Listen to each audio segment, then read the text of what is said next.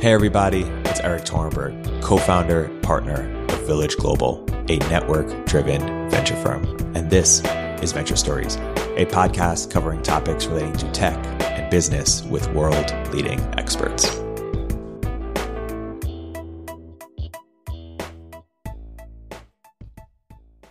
Hey everybody, welcome to another episode of Village Global's Venture Stories. I'm here today joined by a very special guest, Morgan Housel. Morgan is a partner at Collaborative Fund and an author of the book, The Psychology of Money. Morgan, welcome to the podcast. Thanks so much for having me. Morgan, but by way of introduction, you're a writer, you're an investor, both public and private. If you were to look back at the arc of your career as a way of introduction and think about what threads your different experiences together, your different interests, what is that thread? What are the threads you've kept pulling or the questions you've kept asking that help sort of make sense of your career? Yeah, I would say, my whole career, I graduated college in 2008. My whole career, I've been a financial writer. That's what I've been. I don't consider myself a journalist. I'm not a reporter. I'm just an investor who spends all of his time writing.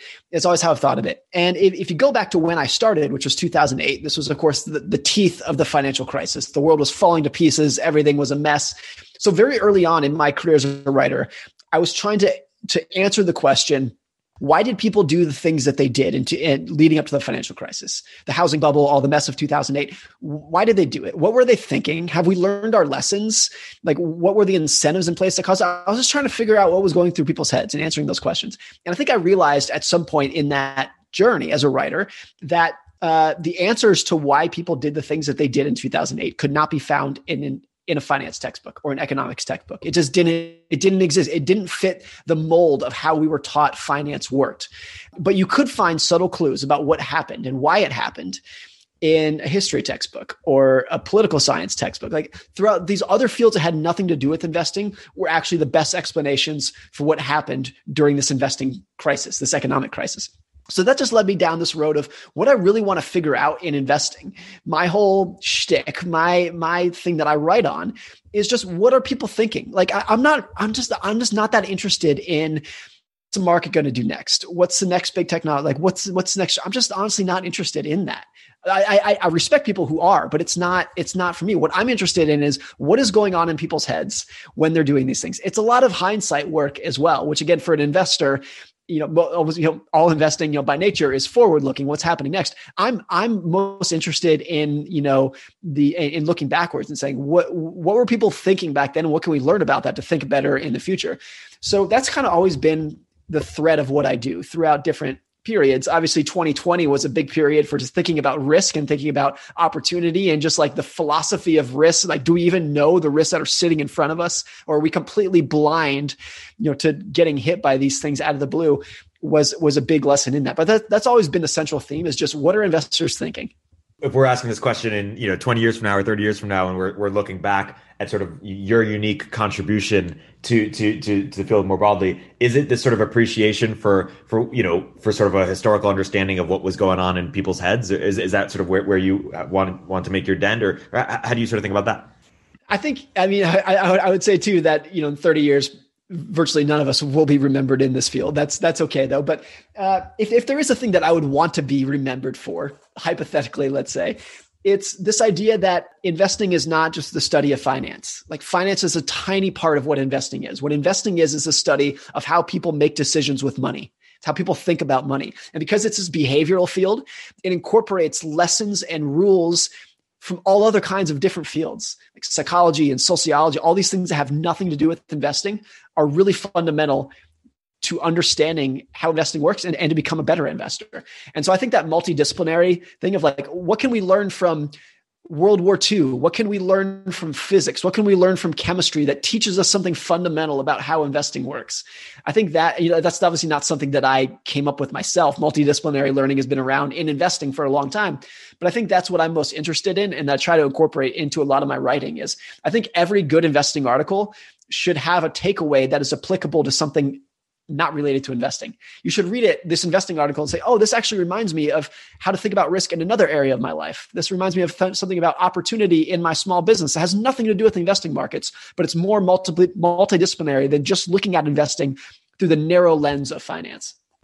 Give us one or even a couple of your favorite examples of this exact phenomenon you're talking about, whether it's 2008 or whether it's the examples you mentioned, World War II or physics or chemistry. What's something like that? One of your favorite examples? I mean, here's one example from the book that I love.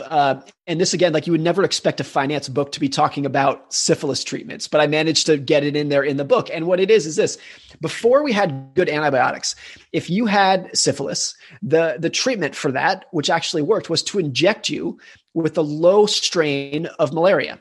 I was going to intentionally give you malaria. The reason for that is this: the malaria that you are intentionally injecting in yourself would give you a very high fever, 104, 105. The fever would kill the syphilis that you had. This was the syphilis treatment. It was called malariotherapy. And the guy who came up with it won the Nobel Prize in medicine. This was like the treatment for it. And I use this as an example to just show this. We have known for a long time that fevers are beneficial to infection. If you get a fever, that's a good thing. Your body is saying, hey, I've got a new sword in the toolkit to fight this infection. Fevers are good. You should want to have a fever. But nobody in the real world actually wants a fever. Today in the modern world, if you get a fever, everyone, including doctors, views it as a nuisance. If you have a fever, it's like, here's some Tylenol, get rid of it. Like, we don't want it. Even if it's good, we know fevers are helpful to fighting for infection. Everyone tries to get rid of them. Why? I think the answer is really clear about why that is. It's because fevers hurt. They suck. No one wants to have a fever. They're miserable. No one wants to shiver in bed. So we get rid of it.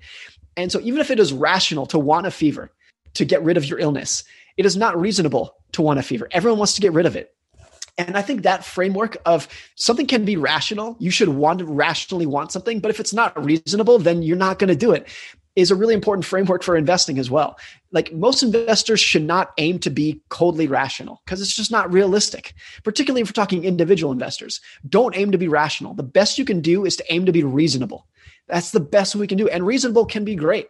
So there's a lot of things that investors do that I do as well that don't make sense on paper, that you can't justify in a spreadsheet. They might look irrational, but it's like, hey, if it works for you, if it makes you comfortable, if it helps you sleep at night, and that's the best thing you can do.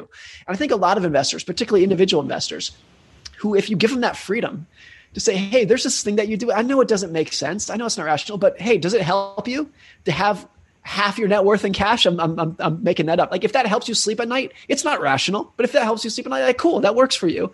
I think just aiming to be reasonable instead of rational helps. And we see that in medicine with fevers, and there's a lot of other things in investing where we can do that as well. Yeah, reminds me of the saying, something that works in practice but not in theory, or exactly adjacent to that. Reasonable, not always rational. Is there a similar or adjacent framework around willpower, or would have any thoughts on willpower?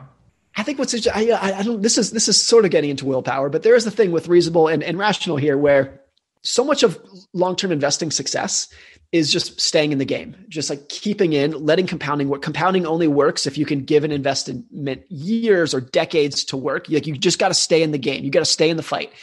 And if investing in a company that you are like in love with, you are like emotionally attached to this investment, if that's going to give you endurance, then it's worth it. And this, again, is not a rational thing, because the rational investors will tell you, don't fall in love with your investments. Let's keep this to public equities. Don't fall in love with your investments. It's a stock. You don't, like, if it's not working, if the company's not working, sell, get rid of it. That's like the rational advice.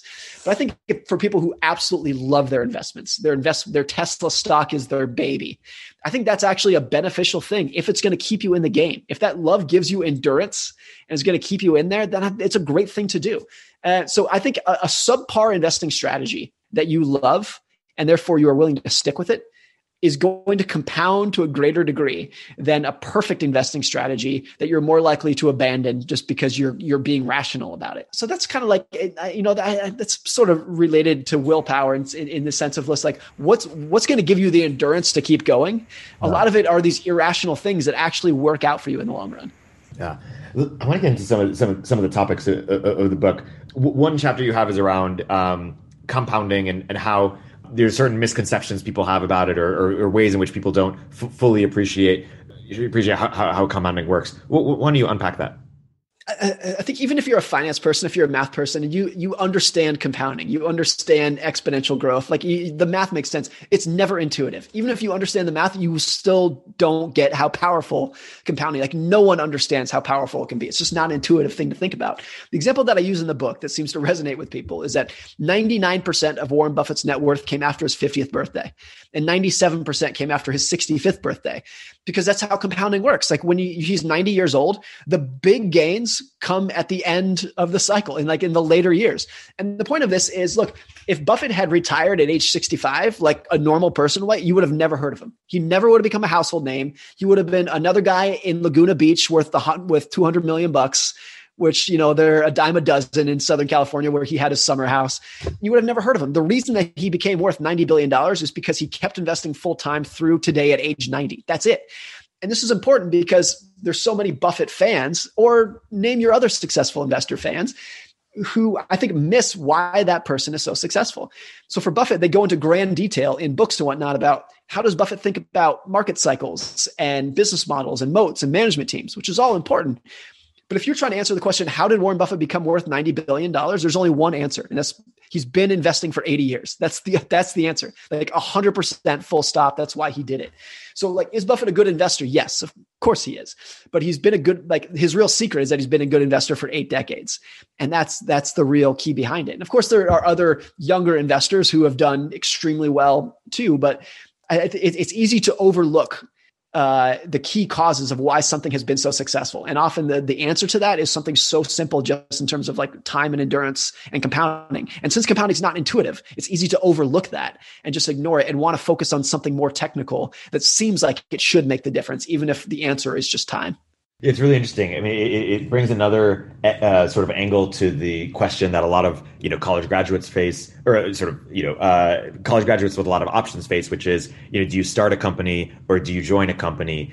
And sometimes people put off starting because they want to get quote unquote experience or get your brand or be in a network, but people don't think that it rarely is in their calculus is like if it works, they could be have money at an early age and then thus be able to compound start the compounding sooner. Yeah. I mean, there's things with career too, like not all compounding is a financial thing. There's things, if you stick in one industry for 20 years, your network compounds. The little nuance of just like gut feelings, that compounds just because you've been doing something for 20 years in the same industry for 20 years. Now, that's not to say that people shouldn't move on or try something else, but there's a lot of compounding, particularly in relationships, networks, and whatnot, that just, again, it's not intuitive how powerful that can be. Like if you are in one industry for 20 years, you're going to be so well connected without even trying that the power of that for you to move your career from there is going to be so much greater than you would imagine. Yeah. Talk about getting wealthy versus staying wealthy and sort of the different frameworks or approaches that are inherent therein. I think people tend to view wealthy or rich as just like a singular topic. Like rich is making a lot of money and having a lot of money. That's rich. I've often viewed it as like two very distinct and almost polar opposite skills there. There's making money and keeping money, totally different things that require different skills. So getting rich requires optimism and swinging for the fences and like, being an optimist about technology and knowing where technology is going and having confidence that humans can solve problems for years to come. That's getting rich. Staying rich is almost like the opposite. It's paranoia and conservatism and not wanting to go into a lot of debt because you don't know what's going to happen this year. And, realizing that all of history is like this continuous chain of recessions and bear markets and flush outs and bankruptcies that you need to survive. So your ability to survive that pessimism in the short run is what's going to keep you around enough to keep you in the game to enjoy the long run. And I think if you look at a lot of people who are very successful, the kind of people that we admire become role models, they do have both of those skills. Like you have to have both of those skills at the same time to do well over a long period of time. I've used the example before of Bill Gates as someone who obviously, if you look at the arc of his career, particularly going back to the 70s and 80s, he's the biggest tech op that has probably ever lived. If you are starting a software company in 1974, whenever Microsoft was founded, like you are an optimist beyond belief. But if you have to look into how Bill Gates managed Microsoft when he was CEO, he was an absolute pessimist. He had this rule that the company always had to have enough cash in the bank so that they could pay everyone's salary for 1 year with zero revenue.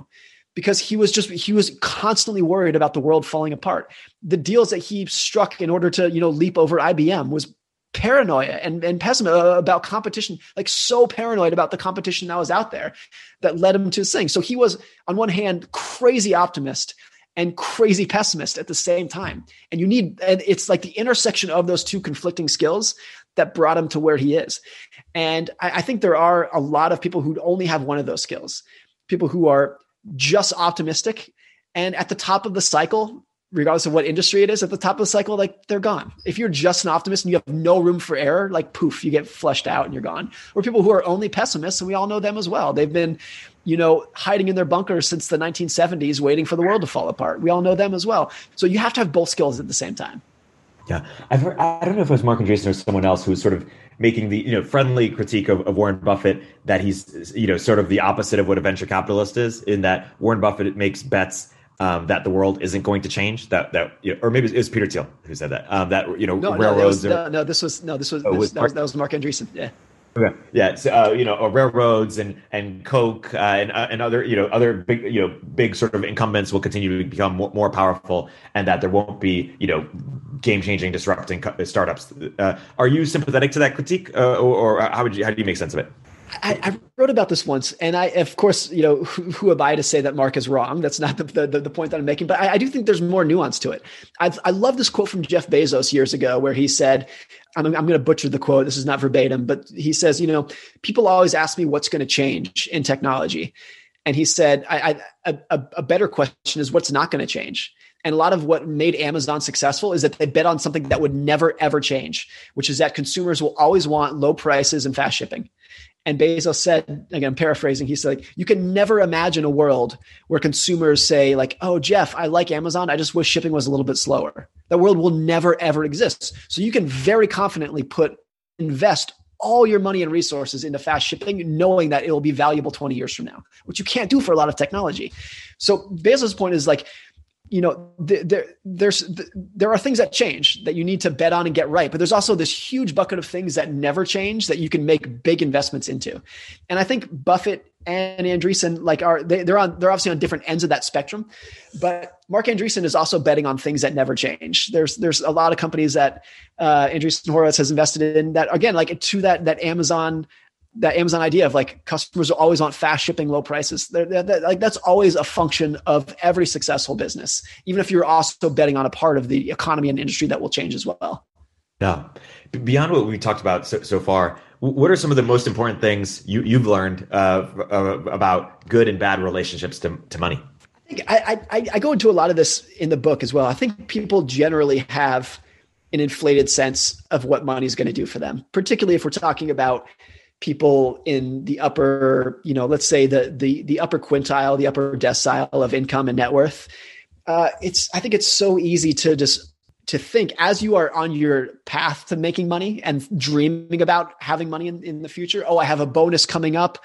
My company's going to go public. Here's what's going to do for me. It's easy to not a little bit, but massively overestimate the benefit, the joy that's going to bring you. And it's not that money doesn't bring happiness. Like this is not like I'm not telling people to live like a monk. It's not that in the slightest, but to me, what money does do for people, what having a lot of money does do for people that does bring them joy and happiness to most people is controlling your time. Like just the ability to wake up in the morning and say, I can do whatever I want today. I can work for whoever I want to. I can quit whenever I want to. I can live wherever I want to. If it's a Wednesday afternoon and I'm not feeling it, I'm going to go take a nap. I own my time. My calendar belongs to me. And that's what I used to do. I think that will bring more lasting happiness than a Lamborghini will do for most people. And I love Lamborghinis, but I think that's the most common misconception with money. It's not that money doesn't bring you happiness. It'll bring you a different kind of happiness than you imagined. And a lot of that is because, of course, the classic hedonic treadmill of if you're using your money to buy stuff, a big house, a nice car, whatever it is, you're just pushing yourself into a different social class in which you're going to start looking ahead. If you make $1 million, you're going to start looking ahead to people who make 5. If you make 5, you look to people who make 10. Like you're never going to win that game. You're always just going to be on this treadmill. Whereas owning your time is something that every day you wake up that you own your schedule, you will wake up and be like, yes, this is awesome. I don't have to, like, whatever I want to do today, I can do. And look, most of the time, what I and other people want to do is wake up every day and work hard. I want to go to work and do the best work that I can. So controlling your time, this is not retire. This is not the FIRE movement. That's not it. It's just that you can work on things that you want to, for people who you want to work for, which is a totally different game than 99.9% of humanity lives in. Yeah. And when you studied, and you read about this as well, very successful people, whether it's entrepreneurs or investors, and you study their relationship to money. When you think about how motivated are they by money versus other things? There's this general trope that people need to have a chip on their shoulder, that they look for, in startups that have the founder where they have a chip on their shoulder. How do you think about that sort of stereotype as well? There's several different segments of this. One is for people who are in the lower income groups. If you are has food insecurity or housing insecurity, then your motivation to earn more money is extreme. And then there's another level where let's call this the middle class and upper middle class. So I think the motivation to make more is honestly not that much, because people in that group don't feel like they have. I'm generalizing to a huge degree here, and probably an unfair way degree, but a lot of people in that group don't feel like they have the opportunities to go out and make a lot. If you're someone who makes 45 grand a year working as an accountant, you probably don't feel like you have the opportunity to go make $5 million somewhere. It's just not really in your wheelhouse. So then the motivation isn't there to that degree. And then when you get to the upper classes, to the upper income groups, that tends to be the people who do have, or at least think they have, the opportunity to go out and make a ton of money. So even though those are the people that have the most money, I think their motivation to make more is almost the greatest out of any segment in society. It's like this irony, like, what percentage of billionaires out there are waking up every morning, working as hard as they can to double their money? Whatever the percentage is, it's higher than the percentage of people who make 40 grand a year, which is ironic, right? Like the people who have tons want more to a greater degree than the people who don't have that much. So I think that's like an interesting thing. And I wrote about in the book this chapter called Enough, which is this idea of at some point, it's healthy to have an idea of having enough money. The number is going to be different for everyone.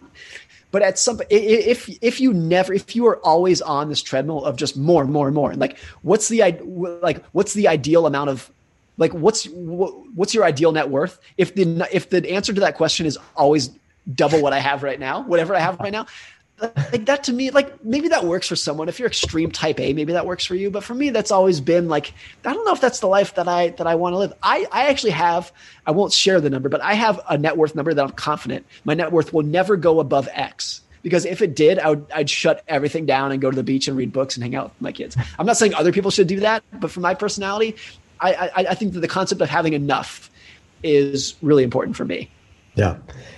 You cover this early on in the book, but I'm curious if you give a preview here, the relationship between luck and risk. These are terms that are used, very often to describe very different things. How do you make sense of it? I think, luck is just a brief definition of luck. Luck is things happening in the world outside of your control that have a greater impact on outcomes than anything you could do intentionally. That's what luck is. And risk, what's the definition of risk? Risk is actually the exact same thing. Risk is things happening in the world outside of your control that have a greater impact on outcomes than anything you did intentionally. So luck and risk are the exact same thing, just in the opposite directions. Luck is this way, risk is that way, but they're the exact same thing. And this is important because particularly in the investing industry, we spend so much time thinking about, talking about, measuring risk. Particularly like in public markets, you have risk managers, risk adjusted returns. All we talk about, like, what's the risk of this? What's the risk of that? Risk is the foundation of investing, but we almost never talk about luck. It's the exact same thing. It's just as powerful as risk, and we never talk about it. And that, I think, is a really dangerous thing. And the reason that we don't, I think, is because if I said, Eric, your success was just luck, I look like a jealous jerk. No one wants to say that, even if it's true. I'm not saying it's true for you, but if I were to say that to anyone, it just makes you look jealous, bitter. So no one wants to bring it up. And if I looked in the mirror and said, any success that I've had is due to luck, I don't want to believe that either. I want to believe that I've worked hard. So it's very easy to sweep luck under the rug for social reasons. It's like, it's just like, yeah, it exists, but like, I don't want to talk about it. I don't want to say someone else was lucky. I don't want to say I was lucky. I just sweep it under the rug. So I think we systematically overlook and ignore the role of luck in business and investing. And what's important here is that if I say someone was lucky, I talk about in the book about how Bill Gates was lucky. And I reiterate this from the start. I'm not saying he was only lucky. I'm saying that luck had a big impact on it. But is Bill Gates a hardworking genius, visionary? Oh my God, yes. Like times 1,000, yes. But I write in the book, he went to the only high school in the United States that had a computer. And he's very open about if he did not go to this high school, there would have been no Microsoft. So he's very open about the role of that dumb luck that brought him there.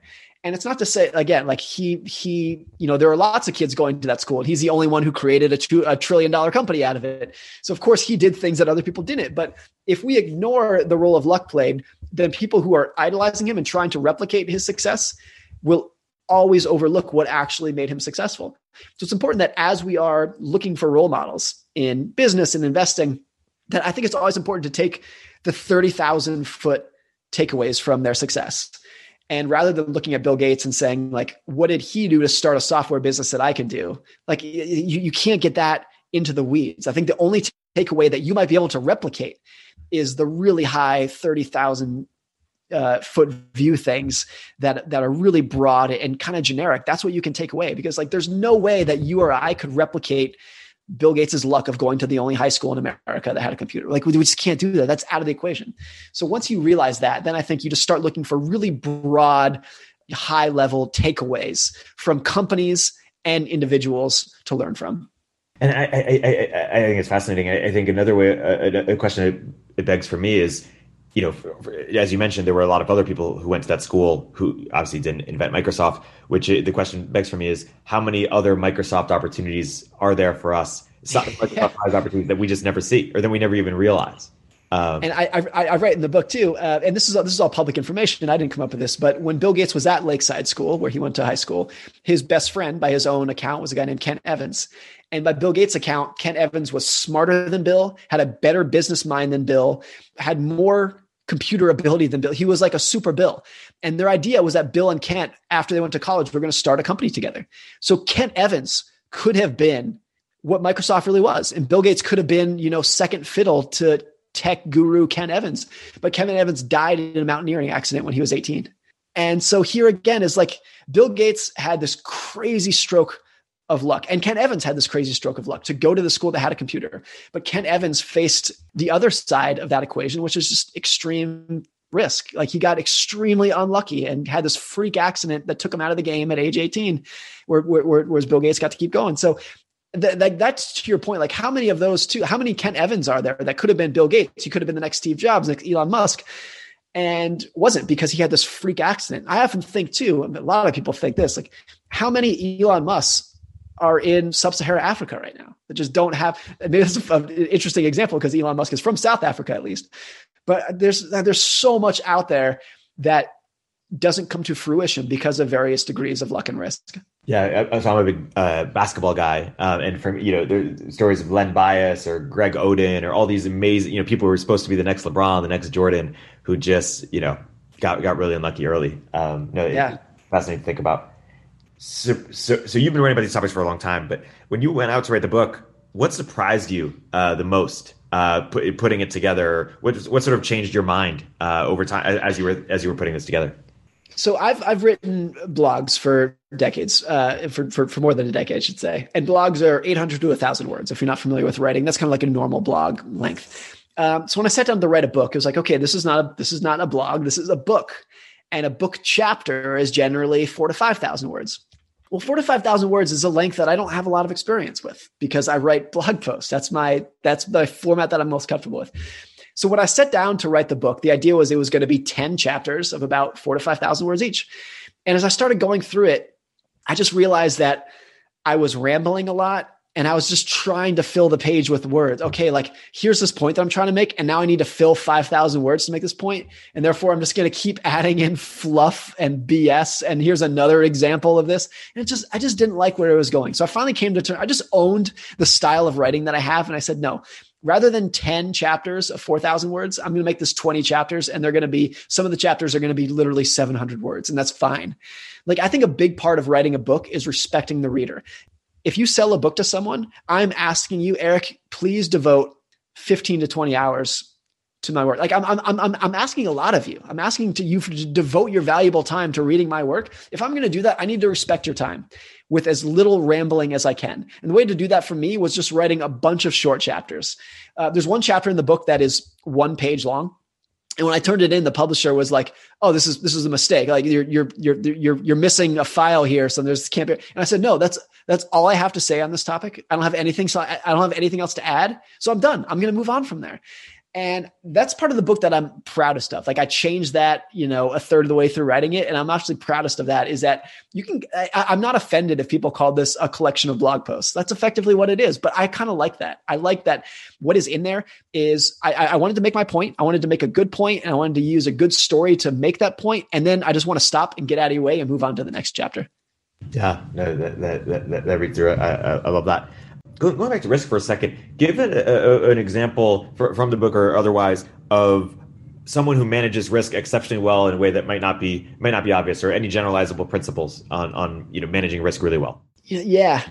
What comes to mind? I know this is such a cliche example, and I use this stuff too much in the book, but I think Buffett has done a great job. One of the reasons that it's easy to talk about Buffett is because he has 80 years of track record to pull from. So every cycle, every conceivable thing he's been through. But there are so many times in Buffett's life where I think he could have demonstrably earned much higher returns for taking more risk. And he chose not to. I mean, the amount of cash that he's had on the balance sheet or back to his partnership days has always been really high. Because I think first and foremost, rather than earning a return, what's always on his mind first and foremost is like, how do I not get killed here? How do I not get crushed? There's a story, and I mentioned this in the book, that is it's public information, but not a lot of people know this, is that people are familiar with the duo Buffett and Munger. They've been investors forever. But back in the 70s, in the 60s, it was actually a trio. There was a third investor in that group named Rick Guerin. And Rick Guerin was Buffett, Munger, and Rick Guerin. They were the investors who were going out and interviewing the CEO of See's Candy before they bought the company. So a few years ago, a hedge fund manager named Monish Pabrai asked Buffett, he said, "Hey, what happened to Rick Guerin? Like, I'd read about him from the days in the 70s, but he just seemed to disappear." And Buffett told the story, which was that he said, I'm paraphrasing here, but he said, Buffett, and Munger always knew that they were going to get rich. So they were not in a hurry. We knew it was going to happen. We knew that becoming billionaires was inevitable. We were not in a hurry. But he said Rick Guerin was in a hurry. So he used a ton of margin debt, got all levered up. In the 1970s, bear got washed out. I'm citing this secondhand, but apparently after he got his margin called, he sold Hathaway stock back to Warren Buffett. That was how he made his margin. And so Buffett made this point that Rick Guerin is just as smart as Warren and Charlie. He was in a hurry where they're not. So I think that level of risk management where you are intentionally, sabotaging your, you could have earned better returns, but you chose not to because all you're about is surviving. And surviving is important because that's where compounding only works if you can survive for decades. So I think that level of risk management, like the kind of risk management where you look like an idiot in the short run because you know how powerful the long run is the stuff that I always respect. I think that's where a lot of, especially earlier on, a lot of Bitcoin hodlers, felt a lot of pride for just having a longer time preference. Yeah, I mean, more power to them. If you can survive how many 80% bear markets, if you can put up with that, like you got an iron stomach. And if you can put up with that in an asset that compounds over 20, 30, 50 years, you're going to do just fine. Yeah, and not sell when things are at 40, which they are right now. It's a special thing. Talk about Buffett and Munger. When you look at the partnership, what can we learn for what makes investment partnerships work so well, or just co-founder peer relationships? What do you think we can learn from there? The Buffett-Munger relationship is interesting because I think the most important part of it is that for decades now, they live in different cities and they don't talk that much. I think if you are in someone's hair, if you are married to your business partner, it can work, but can it work for 60 years? Like probably not. My interpretation, I don't know either of them, but my interpretation is that Buffett and Munger talk on the phone once or twice a month and they see each other a couple times a year, but they're business partners, but that's like, it works perfect for them. They have a lot of freedom. They have a lot of autonomy. And, I think what's interesting about Munger too, is that, does Buffett need Munger? I think the answer is yes, but Munger plays a very special role in that his role is to basically tell Buffett No. My impression too is that Buffett brings ideas to the table and Munger shoots them down. And that's the dynamic between them. And Berkshire makes an investment when Buffett brings it to the table and Munger says, okay, yeah, you can do that. So that's a really interesting dynamic too. And like the fact that they have not hit a power rift between that of Munger saying, no, I want to do more of my deals. And Buffett saying, you always say no to my deals. Like the fact that it works for them is great. And I think a lot of the reason it works for them is because they don't sit in an office next to each other. They live very independent lives, even if they've been really important to each other's success over time. Yeah. I mean, it's fascinating when you get to that, level, someone like Buffett, someone like a Munger, you were talking about Bill Gates earlier, there becomes a big question around like, how do they spend their time and what can we learn from how they do spend their time in terms of like, these people are focused, assuming that they're obsessed with how to get the most leverage on their time. What can we learn? What comes to mind for you there? I think it's probably the most overlooked aspect of Buffett and Berkshire Hathaway is that what has made him successful is permanent capital. It's the fact that he's not running a hedge fund where people can redeem their shares if there's a bad quarter and like just, run the fund dry. It's not like that at all. When it was a partnership, there was a big lockup and now it's a public company. You can sell your Berkshire shares, but it doesn't do anything to the Berkshire treasury. You're not taking cash out of the company, out of the investment fund. It's not like that at all. So the fact that Berkshire has permanent capital is what has allowed him to do the things that he's done.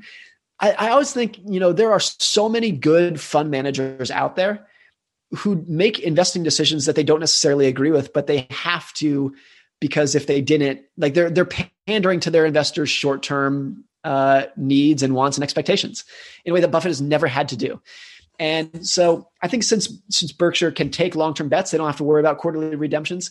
Buffett has also scheduled his day in a way that makes it so he's not trying to impress anyone. So he spends the huge majority of his day just sitting around reading and learning.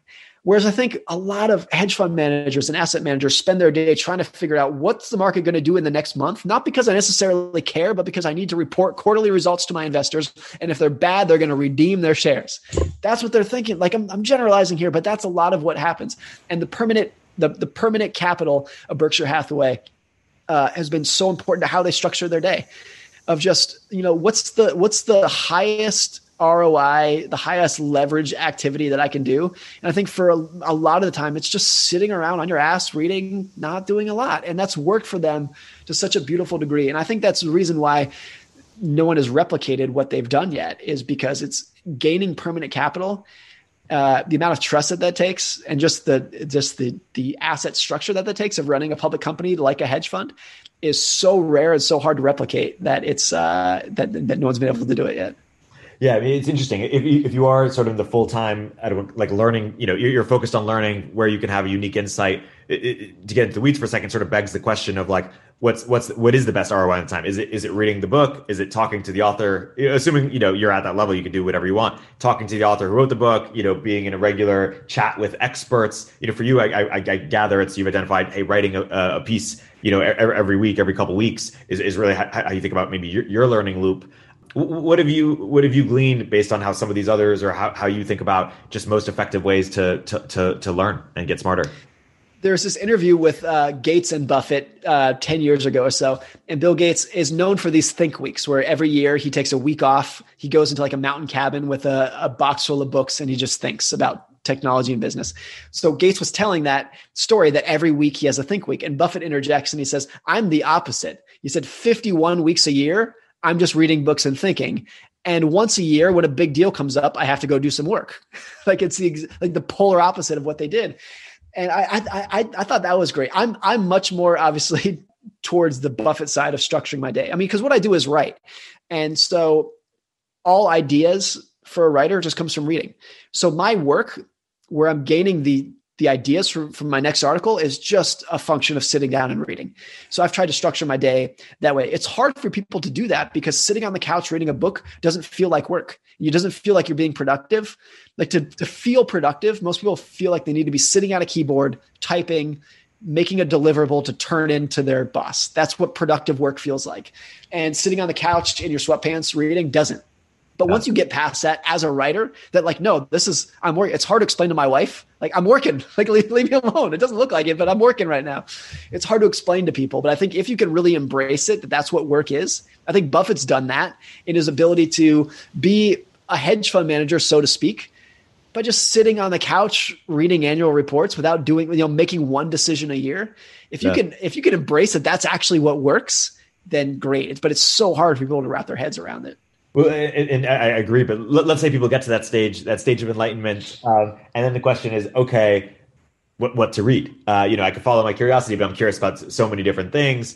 How have you sort of gleaned onto like how to even structure that learning, or is it? Yeah, what comes to mind for you?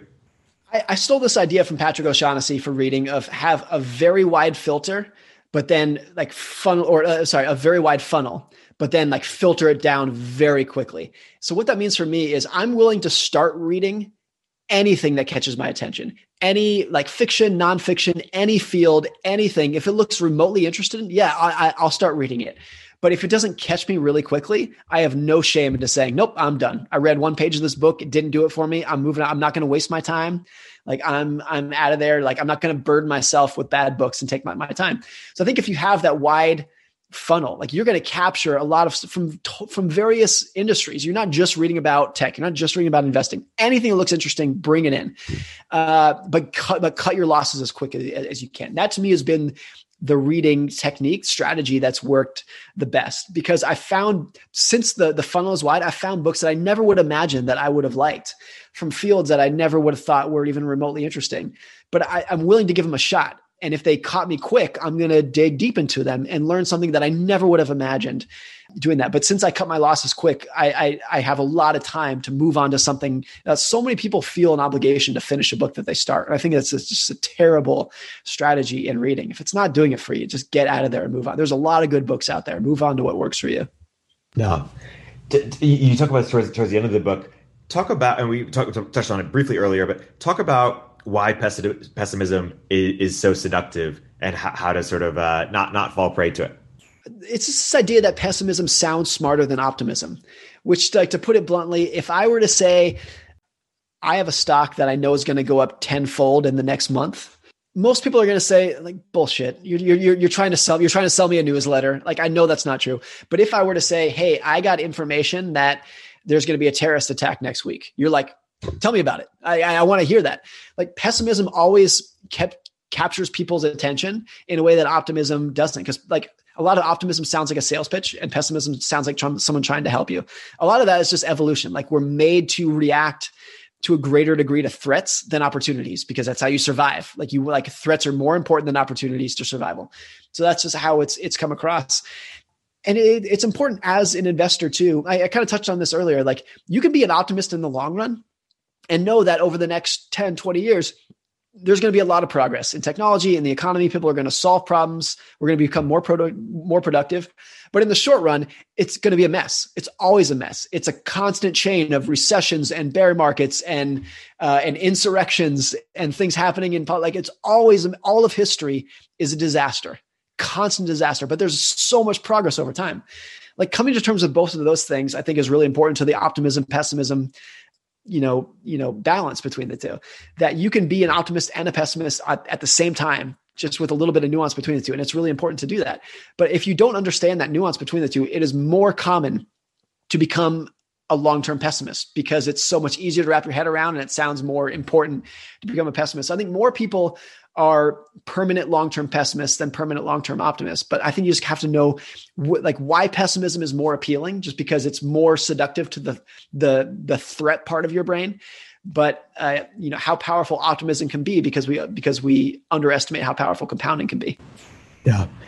You close the book with the postscript titled "A Brief History of Why the U.S. Consumer Thinks the Way They Do." Unpack what you were trying to do there.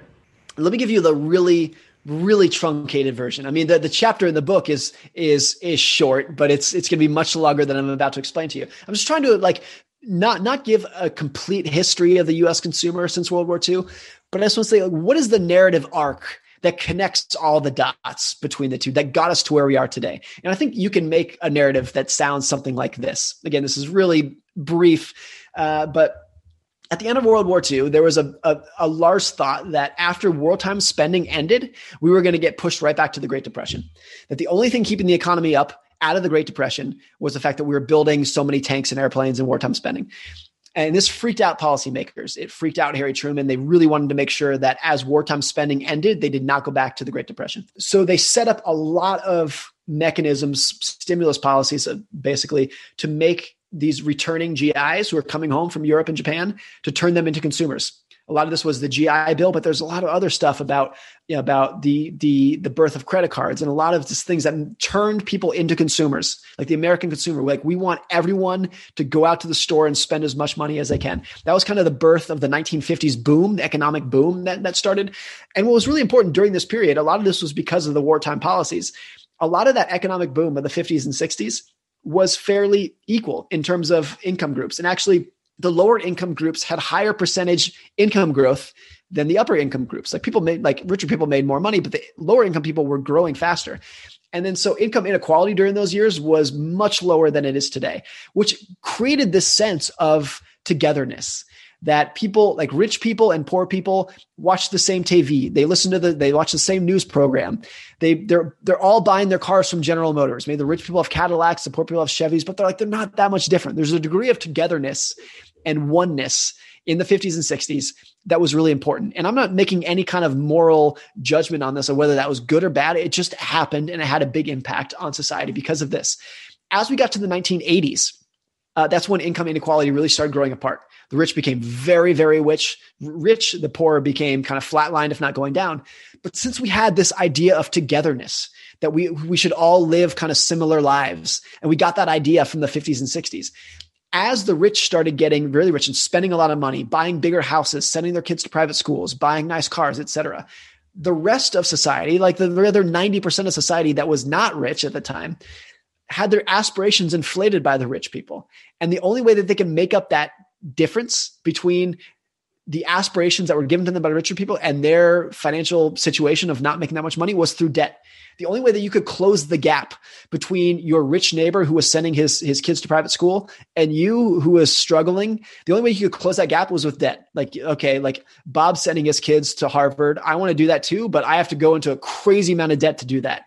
Oh, Jim bought a 5,000 square foot house. I want to do that too, but I can only do that by taking out a huge mortgage.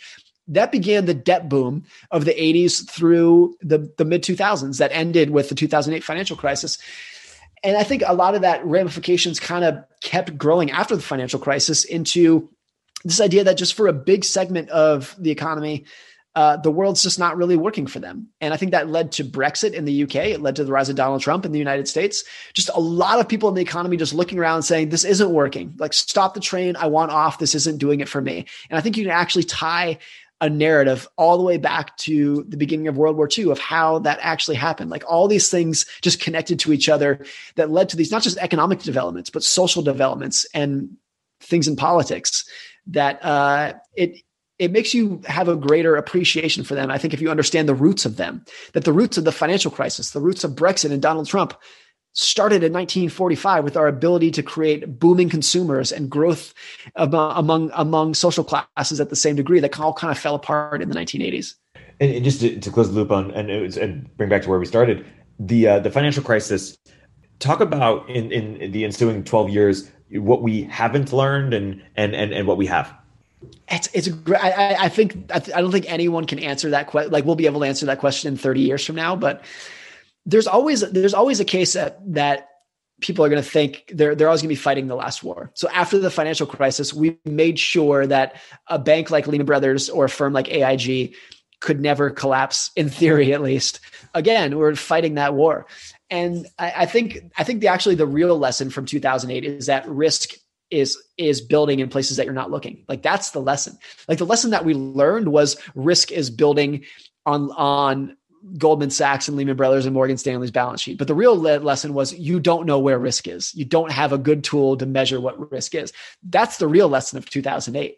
Is risk is what you don't see. Risk is what no one's talking about. That was also the lesson of 2020 was the biggest, like, if you go back to January 2020 and people said, what's the biggest risk to the economy?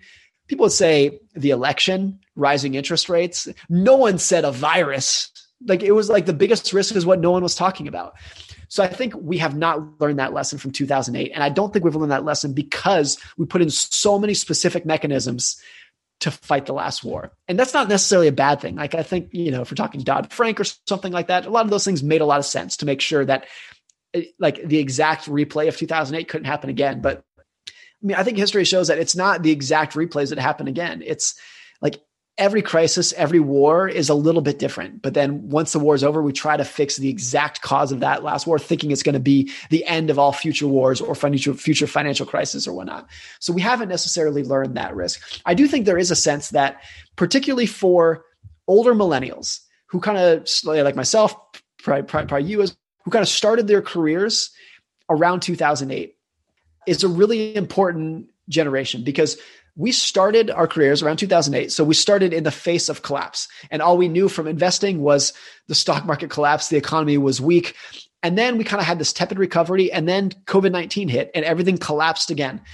And I think that's really important because when you have a generation for whom all they have really known is collapse and then slow recovery and then collapse again, I think that's a generation who just kind of like fosters this belief that this is how the world works. Every 10 years, the world I know falls to pieces and the economy collapses. And that's how everything works, which is, I think the only other analogy to that is a generation that they lived through the Great Depression. And then as soon as that was over, they got thrust into World War II. That was also a generation that went through the rest of their lives thinking every 10 years, the world falls to pieces. And there's a lot of studies that show those people were pretty conservative for the rest of their life financially. They didn't go into a lot of debt when they ran businesses. They were very conservative in terms of how they ran it because of their sense of risk was anchored to those twin collapses. And I think that's true in a way for our generation, that the whole generation will probably live the rest of their life thinking that every 10 years things fall to pieces.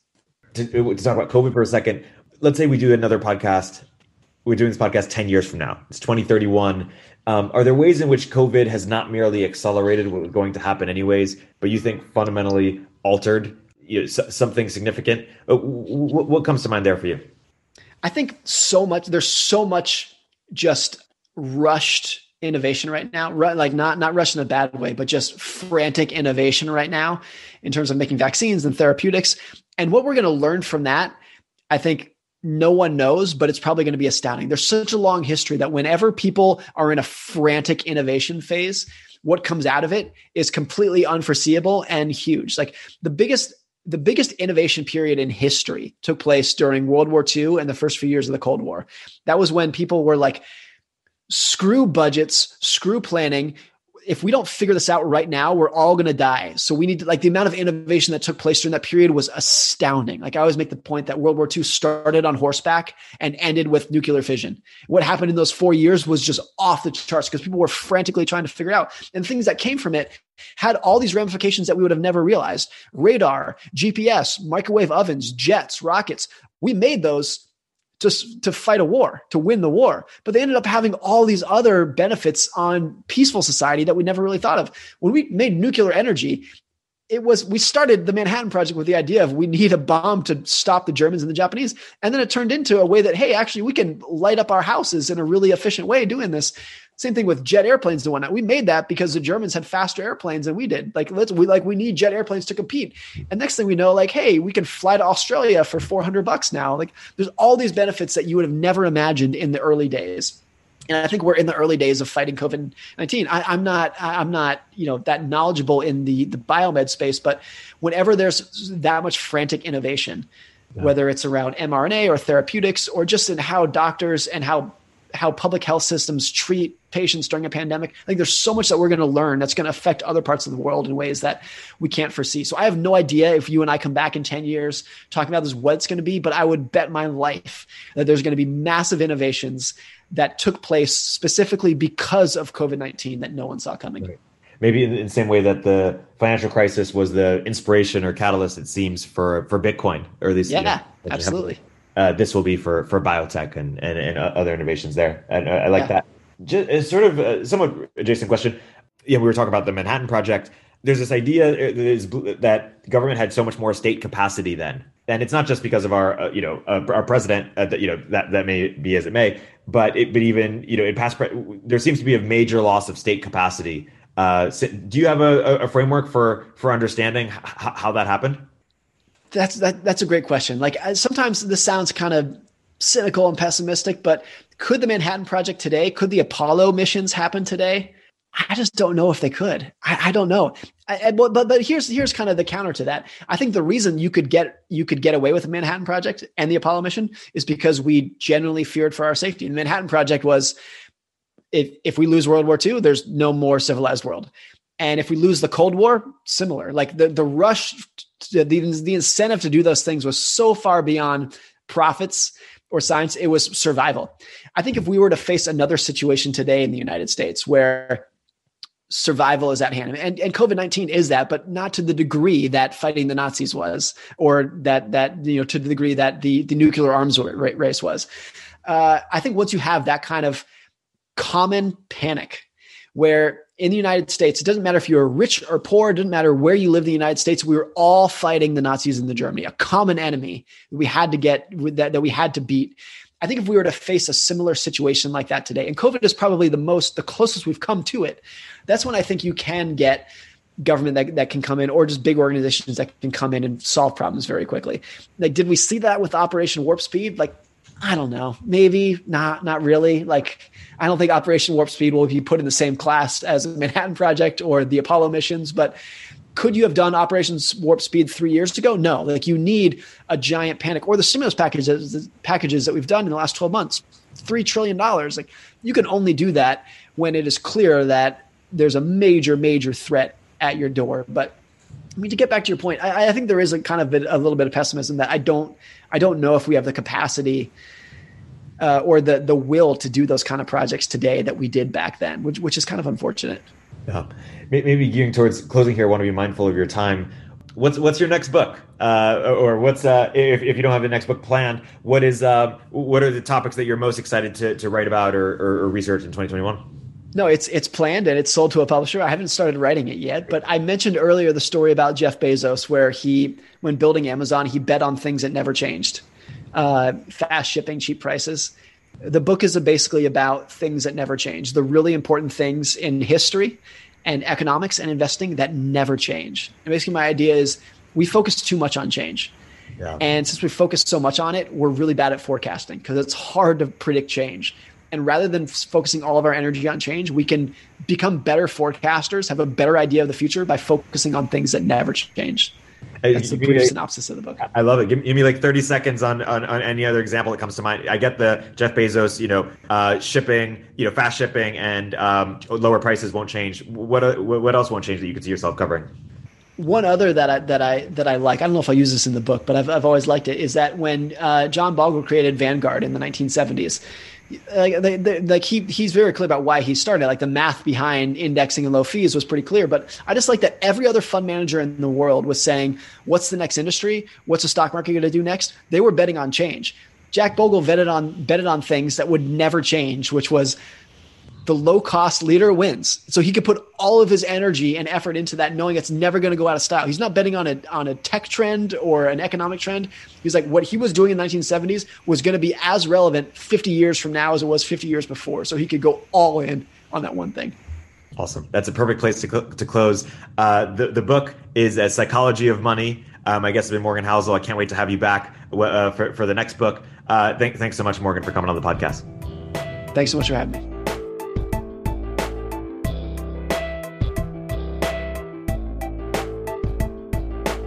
If you're an early stage entrepreneur, we'd love to hear from you. Check us out at villageglobal.vc.